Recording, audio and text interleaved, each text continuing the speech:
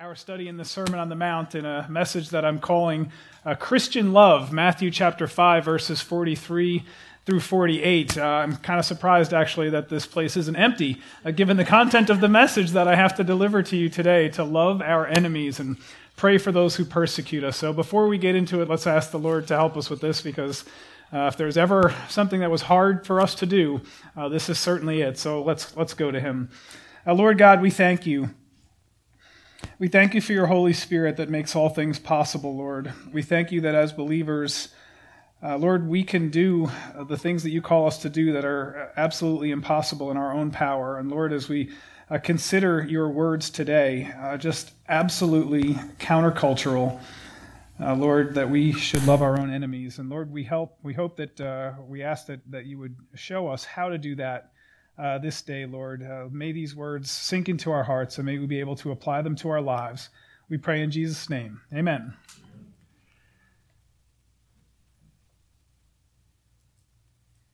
Corrie ten Boom was a Dutch watchmaker. Many of you may have heard of her, who, along with her father and her sister Betsy and the rest of her family, they helped save many Jews from the Nazis. And what they did was they had this bedroom in their house, and they built this secret wall, and they were able to hide many of these Jews who were seeking refuge from the Nazis behind that wall.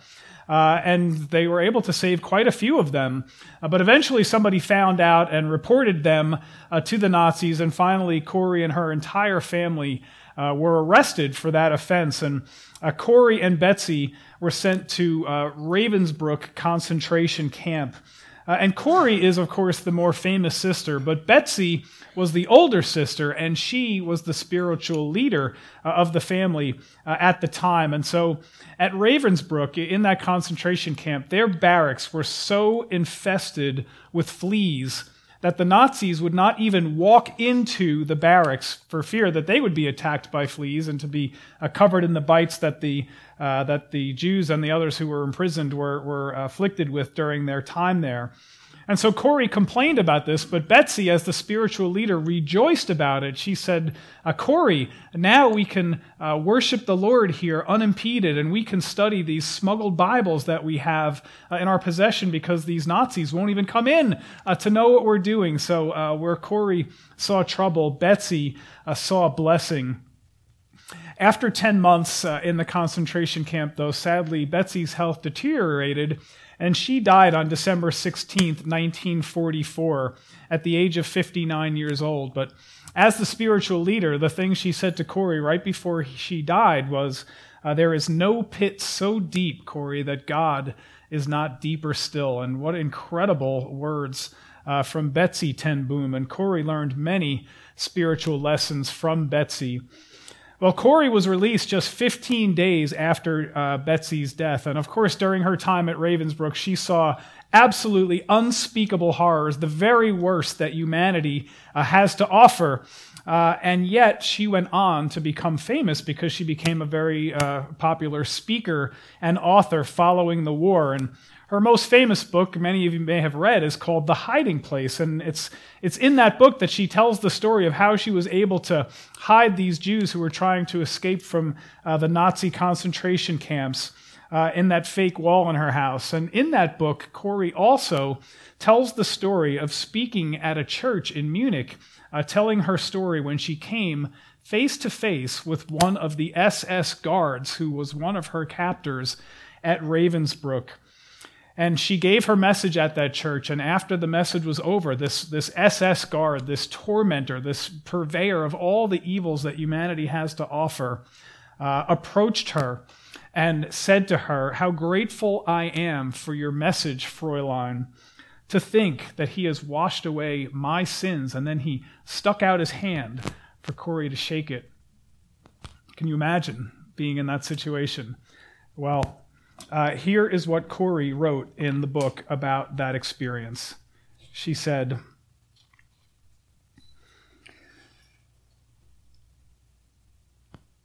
"And I, who had preached so often to the people the need to forgive, kept my hand at my side. And even as the angry, vengeful thoughts boiled through me, I saw the sin of them. Jesus Christ had died for this man. Was I going to ask for more? Lord Jesus, I prayed, forgive me and help me to forgive him. I tried to smile. I tried to raise my hand. I could not. I felt nothing, not the slightest spark of warmth or charity. And so again, I breathed a silent prayer. Jesus, I cannot forgive him. Give him your forgiveness. And as I took his hand, the most incredible thing happened.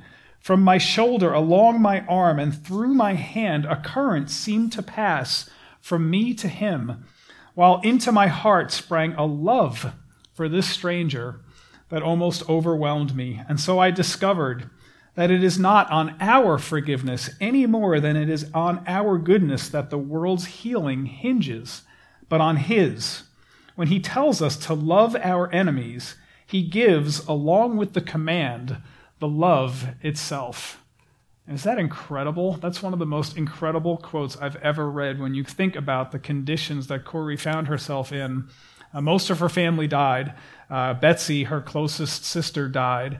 And to be able to do what the Lord asked her to do by the power of the Holy Spirit, she was able to do that. And so we're going to talk today about loving our enemies. And as we think about this and where we've been in the Sermon on the Mount so far, the entire Sermon on the Mount has been building up to this climactic passage at the end of chapter 5, because of all the things that a Christian must do, of all the things that Jesus has taught us so far in this Sermon on the Mount, loving our enemies and praying for those who persecute us has got to be the hardest.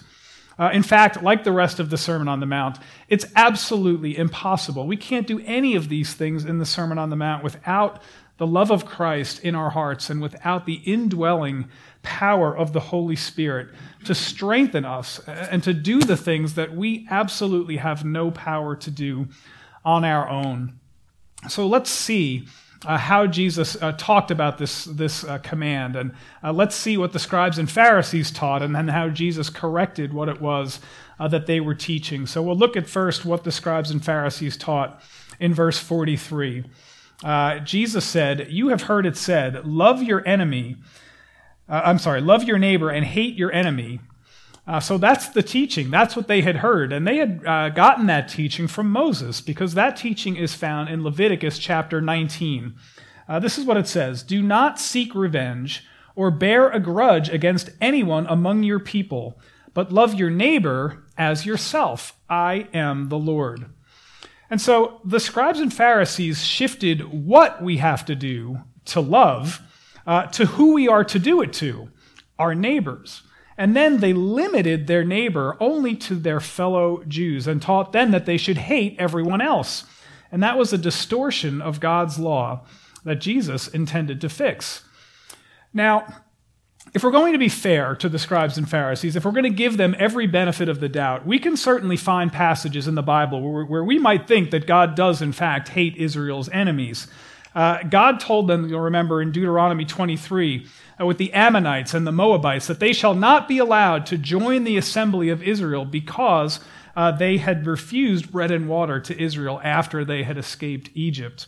And you'll remember also that they hired Balaam to curse Israel. And so this is the result or the reason for God's speaking that way about the Ammonites and the Moabites. You'll remember from 1 Samuel chapter 15 that God commanded Saul to go out and absolutely, utterly destroy the Amalekites. Don't leave one of them remaining, because they had attacked Israel during their wilderness wanderings. And if you've ever read the Psalms, you've read about David asking that God avenge his enemies. We see that over and over again in the Psalms. And so this teaching seems to justify what the scribes and Pharisees were teaching about God and his position on people who were foreign to Israel, that they should hate their enemies. But here's where they went wrong. Their misunderstanding was that God's commands to destroy certain people and David's prayers that certain people be avenged were due to their misconduct against the people of Israel. These commands were judicial for the things that they had done. They were punishment for wrongdoing that they had done to Israel's people. It doesn't follow from that that every non-Jew is an enemy to be hated, because he's only talking about Israel's enemies who had done something bad to Israel. Just because you're not a Jew doesn't make you an enemy of Israel or an enemy of God. And so that's what Jesus was trying to correct. And in fact, God told the Israelites on more than one occasion that they should actually help their enemies. So we see this in Exodus chapter 23. He said, if you meet your enemy's ox or donkey going astray, you shall return it to him. If you see the donkey of one who hates you lying down under its burden, you shall refrain from leaving it with him. You shall rescue it with him. So help your enemy. Proverbs 25, if your enemy is hungry, give him bread to eat, and if he is thirsty, give him water to drink, for you will heap burning coals on his head, and the Lord will reward you. And of course, we know that there are many passages in the Old Testament about how the Israelites were to treat the foreigner and the sojourner. So just one example from Exodus chapter 22. Do not mistreat or oppress a foreigner, for you were foreigners in Egypt. So as we look back on what some of the things the Old Testament said, you could understand that the Israelites might think they were to hate their enemies. That's not what God said. He wanted them to take vengeance on the people that God told them to take vengeance on. So we have that kind of idea. We also see that God tells them to help their enemies, but what was altogether completely new, that would be completely foreign to the people of Israel, was that they should love their enemies and then pray for those who persecuted them. So we'll look at verses 44 and 45 and then look at Jesus' correction. I tell you, love your enemies and pray for those who persecute you, that you may be children of your Father in heaven. He causes his sun to rise on the evil and the good and sends his rain on the righteous and the unrighteous. Now, this idea of loving our enemies is difficult. What exactly do we mean by love? Well, there are 4 Greek words that are generally used to depict love, and one of them is this word storge, and it means familial love, like the love we might have between siblings, or the love that we might have father to son, or mother to daughter, something like that. We love each other with a storge kind of love. Eros is a more sexual kind of love. It's a passionate kind of love. It's the love between 2 spouses, and sometimes it's even used when it is referring to lustful thoughts that are mistaken as love between 2 people. So that's Eros love.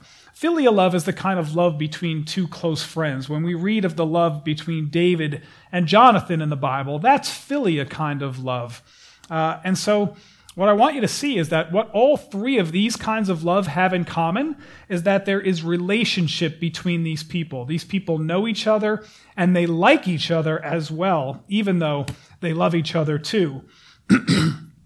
Now, agape love is the 4th kind of love, and that's a different kind of love than the first 3.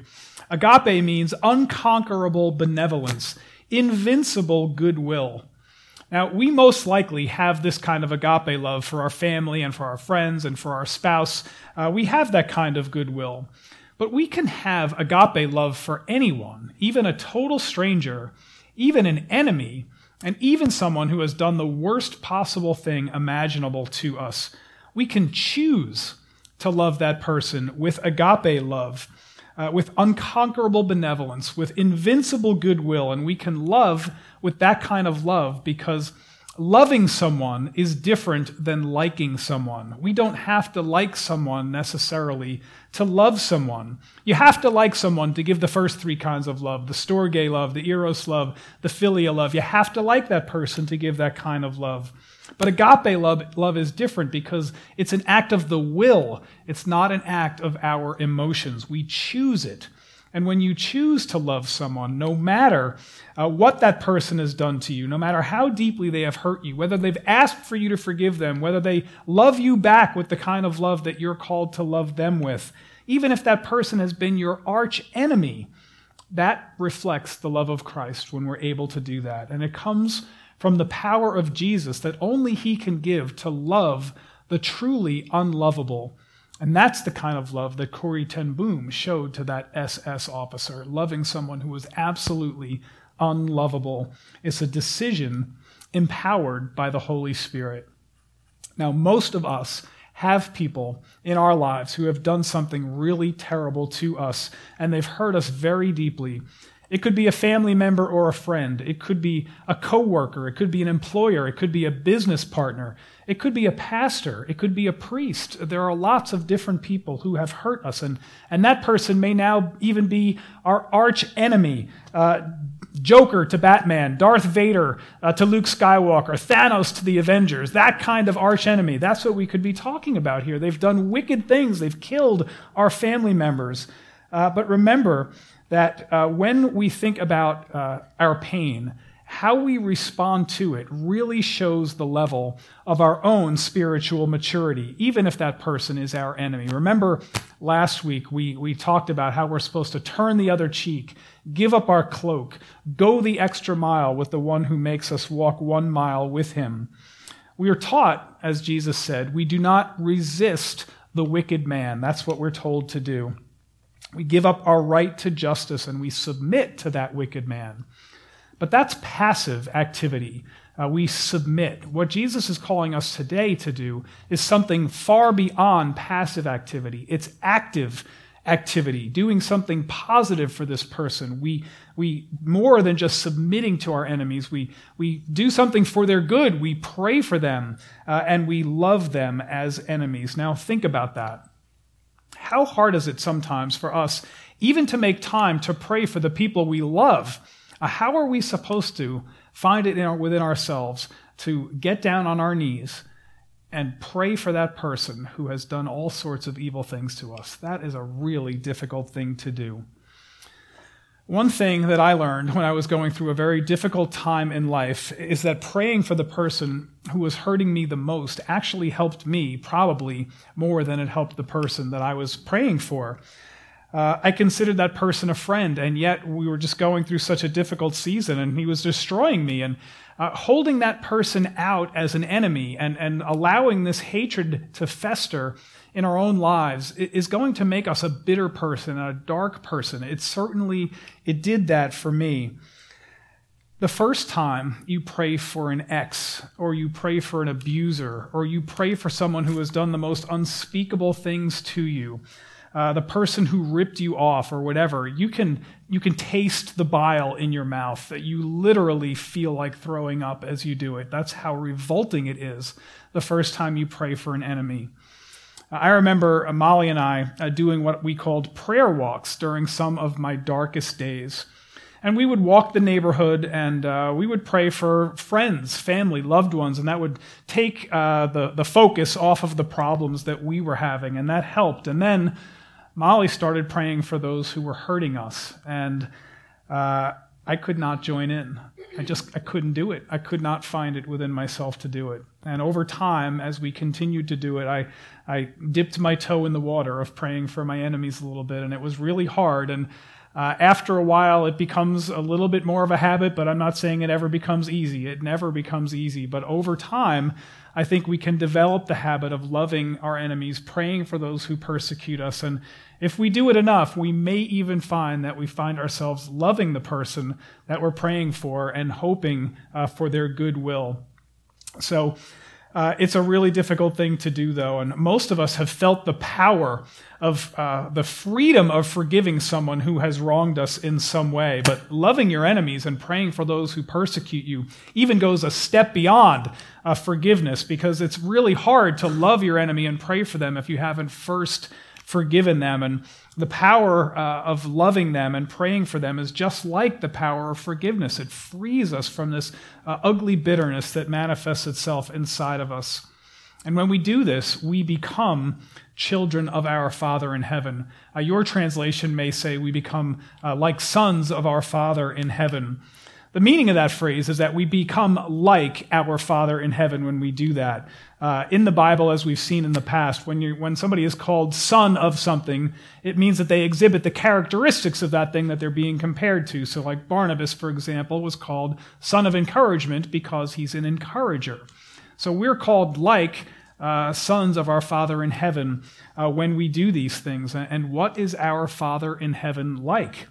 Well, he loves his enemies, and he does that by causing his Son to reign on the evil and the good, and by allowing his reign to fall on them as well. Everybody enjoys the benefits, and we're to do the same. We are most like God when we are loving our enemies. 1 John chapter 4, verse 8 says, "The one who does not love does not know God, for God is love."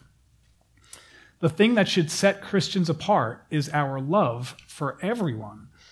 And so even the pagans love those who love them. So as a Christian, does your love set you apart from the world? That's the question we need to ask, and that's what Jesus is going to say in verses 46 and 47. If you love those who love you, what reward will you get? Are not even the tax collectors doing that? And if you greet only your own people, what are you doing more than the others? Don't even the pagans do that? Jesus' illustrations show that we are not to limit our love only to those who love us. We're supposed to be distinguished from the rest of the world. We're not supposed to look just like the rest of the world. So tax collectors, remember, Matthew, who wrote the book we're studying, was a tax collector, and they were the most hated people in Jewish society because first, they worked for Rome, and that was bad enough. But second, they skimmed more than they needed to take from their fellow Jews than the Romans required, and they lined their own pockets with their profits. And so they were thieves and they were villains, but even tax collectors love their families. And if we greet only our own people, well, everybody does that. We get no credit for that. Everyone greets their own people. Even the pagans do that. Even the scribes and the Pharisees do that. So the question that Jesus asked in verse 47 here, what are you doing more than the others, is really a key question. To ask it another way, we might ask, what are you doing that shows you are a Christian? Or what are you doing so that the world can see that you are different from everybody else that they come in contact with? Now, you don't need me to stand up here and tell you that the world and its morality and its ethics are degenerating at a rapid rate. People set their own standards of right and wrong, and most people are satisfied with not being worse than the average morally, and that average continues to drop. And so Christians, though, we cannot be satisfied with such a low bar. We have a much higher ethic than that. When we started this study on the Sermon on the Mount about 4 months ago or so, I said the central theme in the whole sermon was be different. And so look at all the ways that we have to be different from the world in what we've studied so far in this Sermon on the Mount. We have to be poor in spirit while the world is proud and self-reliant and self-sufficient. We have to be mourning our sin while the world celebrates theirs. We're called to be meek and to hunger and thirst for righteousness while the world hungers and thirsts for money and power and sex and stuff and whatever else that it can get their hands on. We're called to be pure in heart while the world invents new ways of sinning. And we have to be peacemakers in a world that is contentious and especially now wants to contend with us as Christians. We have to do all these things. We have to be salt and light in a dark and bland world. We can't be angry. We can't lust. We can't commit adultery or speak lies. And we have to turn the other cheek and not resist the wicked person. Each one of these things is absolutely impossible. How much more impossible to do all of them and then to do them all with a happy heart at the same time, with the right heart attitude. It's impossible. So we've been climbing the mountains so far in the Sermon on the Mount in chapter 5. Each command that Jesus gives us is higher than the one before it and harder than the one before it. And the hardest one of all is to love our enemies and pray for those who persecute us. But of all the things that make a Christian distinct from the world, this is the one that sets us apart the most. The most distinguishing feature of a Christian is his love for other people. So we come to verse 48, which is actually a summary statement of the entire Sermon on the Mount so far. Jesus corrected all of the compromise standards of the scribes and Pharisees and all of their watering down of the Old Testament law that Jesus came to fulfill, not to abolish. The moral standard is actually much higher than anyone was teaching or believing or that anyone could possibly attain. The standard is perfection. Verse 48, be perfect, therefore, as your heavenly Father is perfect. Now let me remind you one more time that we don't need a different degree of righteousness than the scribes and Pharisees. We don't need to do more good works than the scribes and Pharisees to be righteous. We can never do enough good deeds to be perfect. One sin destroys our perfection. And since we can't hope for perfection, we need an altogether different kind of righteousness, not degree, but kind, than what the scribes and Pharisees were teaching. We need Jesus' righteousness if we're going to call ourselves Christians. And we get it by believing that Jesus Christ died for our sins and rose from the dead. And we trust in him for our salvation. The only righteousness that is going to get us to heaven is Jesus' righteousness. You know, the Sermon on the Mount can be the most discouraging and the most encouraging words in the entire Bible at the same time when you think about it. It's discouraging because we know that in our flesh we can never achieve these standards that we're called to achieve. And if we made a checklist of everything that Jesus has said so far, and we put a little line next to every command that Jesus has said so far, if we're really being honest with ourselves, we'd have to put our pencil down without making a single check mark next to one single thing and say, yeah, I'm good on that one.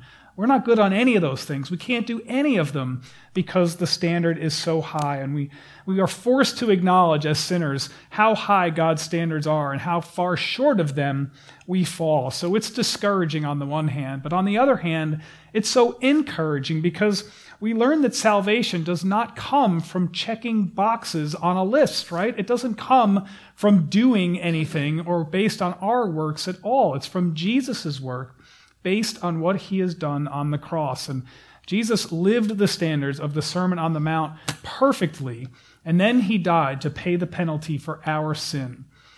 Jesus gives us the standard, be perfect.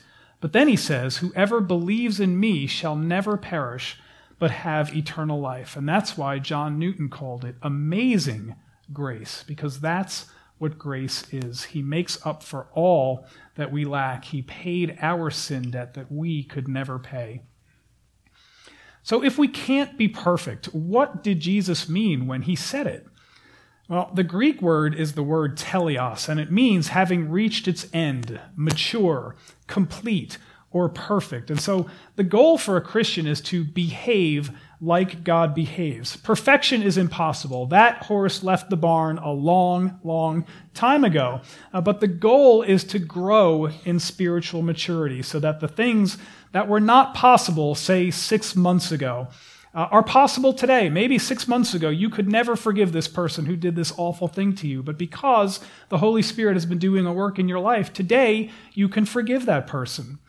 But we're not satisfied with that because maybe there's something that we can't do today that hopefully by the power of the Holy Spirit we'll be able to do 6 months from now. Maybe there's somebody who has wronged us in some way that we just can't get past it. We continue to pray that God would help us with that he would continue to grow us spiritually so that maybe in 6 months the thing that's impossible today will become possible.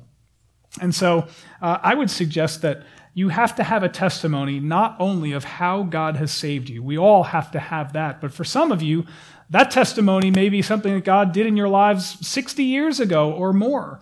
We also need to have a testimony of what God is doing in our lives today. How is he growing you today? How has he shown you his power, perhaps in being able to forgive somebody that you could not forgive only a couple of months ago? Keep a journal of your spiritual growth and write these things down so you can go back and be encouraged by them and see these milestones that you've achieved through the power of the Holy Spirit. But in the meantime, keep praying for Jesus to help you love your enemies as he loves your enemies. A Christian has the gift of the Holy Spirit, and the Holy Spirit makes the impossible possible. And even though we fail from time to time, we will fail from time to time. It happens. But we're never done growing until Jesus returns or he calls us home. And we should never be content with where we are spiritually. And we should never be lazy about our spiritual growth. And we should never think that we've reached the mountaintop. We will never reach the mountaintop. We always have room to grow. We should realize that a disciple of Jesus follows hard after Jesus all the time, always choosing the more difficult path. We choose love over hate, forgiveness over a grudge, reconciliation over conflict, because that's the example that Jesus set for us. And if we're going to do that, if we're going to look like him, we have to learn to follow his example. And this, of course, is going to be a challenge almost every moment of every day as we try to live out these commands from the Sermon on the Mount. And some days we're not even out of bed before we are nurturing some hatred or ill feeling towards someone else. So how is it that we can incorporate Jesus' commands to love our enemies and pray for those who persecute us into our lives? Well, I have a few applicational points, and we'll see if we can incorporate these into our lives. And the first one is this, that we surrender to Jesus. And, you've heard this word, surrender, before, or surrender my life to Jesus. Well, what exactly does that mean? We have to swallow so much pride and so much anger if we are ever going to even begin to surrender to Jesus. We have to be willing to forget about getting even, and we have to turn the other cheek, and we have to love people who don't even like us at all. But Jesus is in the heart-changing business, and our lives will look different if we will allow him to do it. Remember that Jesus prayed in the Garden of Gethsemane, "Father, not my will be done, but thy will be done." And that's what surrender looks like. When Jesus wanted to do anything but go to the cross in his humanity, he said, "Not my will, but thy will be done, Father." Then he went to the cross and he died for his enemies. Jesus fully surrendered to the will of God. And so have you surrendered to Jesus? We need to ask ourselves that question. The second thing is this: be a disciple, not just a believer. A believer is someone who is convinced of the gospel. He believes that Jesus Christ died for his sins and rose from the dead. And he has eternal life and his salvation is secure, but he has never submitted to Jesus to the effect that he has allowed Jesus to become the Lord of his life and not just his Savior. A pastor friend of mine calls this hell insurance. He says, "I got my hell insurance, and now I'm not going to commit my life to Jesus, but I know that I'm not going to hell." And there are a lot of convinced believers who are not committed disciples. And a committed disciple is obedient to Jesus' teaching. He doesn't read the Sermon on the Mount and say, "Well, that's too hard. I'm not even going to bother trying to do that." His goal is to be obedient to Jesus' commands. And the only way we can possibly love our enemies and pray for those who persecute us is if we are committed disciples of Jesus. A disciple does what Jesus did. What did Jesus do from the cross? He loved his enemies, and he prayed for those who persecuted him, saying, "Father, forgive them, for they know not what they do." A committed disciple accepts that he's going to fail sometimes, but he's never, ever content with that. In fact, failure makes a disciple that much more committed to live a life that is pleasing to Christ, to follow his commands, not to earn his salvation, but out of gratitude for what Jesus has done for us and out of obedience to him. A committed disciple submits to Jesus' authority and obeys Jesus' commands. If we believe in him as Savior, but we're not obedient to him, we may be saved, but we cannot truly call ourselves disciples. And so I ask, are you a disciple of Jesus Christ? We need to ask that question. And finally, one way that we can show that we are disciples of Jesus Christ is to love our enemy. Think of one person who has wronged you. Somebody pop into your head? That's the person that God wants you to pray for this week. Set an alarm on your phone. Put a sticky note on your mirror. Do something to remind yourself to pray for your enemy this week. Ask Jesus to help you to love that person the way he does. Jesus will give you that ability. He really will. I think you'll find it if you try. He will help you. You can do it. He'll give you the ability if you will pray to him and ask for it. So love your enemies and pray for those who persecute you so that you can be like your Father in heaven. Amen? Lord God, this is a difficult teaching, as all the teachings have been in the Sermon on the Mount up to this point. Lord, we acknowledge that we are not able to love our enemies and pray for those who persecute us without your power. And so, Lord, help us to submit to your will and to your desire that we love our enemies even as you do, Lord. Help us to have a heart that's so overflowing with love, Lord, that it even spills over like your sun and your rain to the people who do evil and good to us. Lord, just help us to submit. Help us, Lord. We want to be more like you. We want to be disciples who follow hard after you, Lord. Give us the power. We pray in Jesus' name. Amen.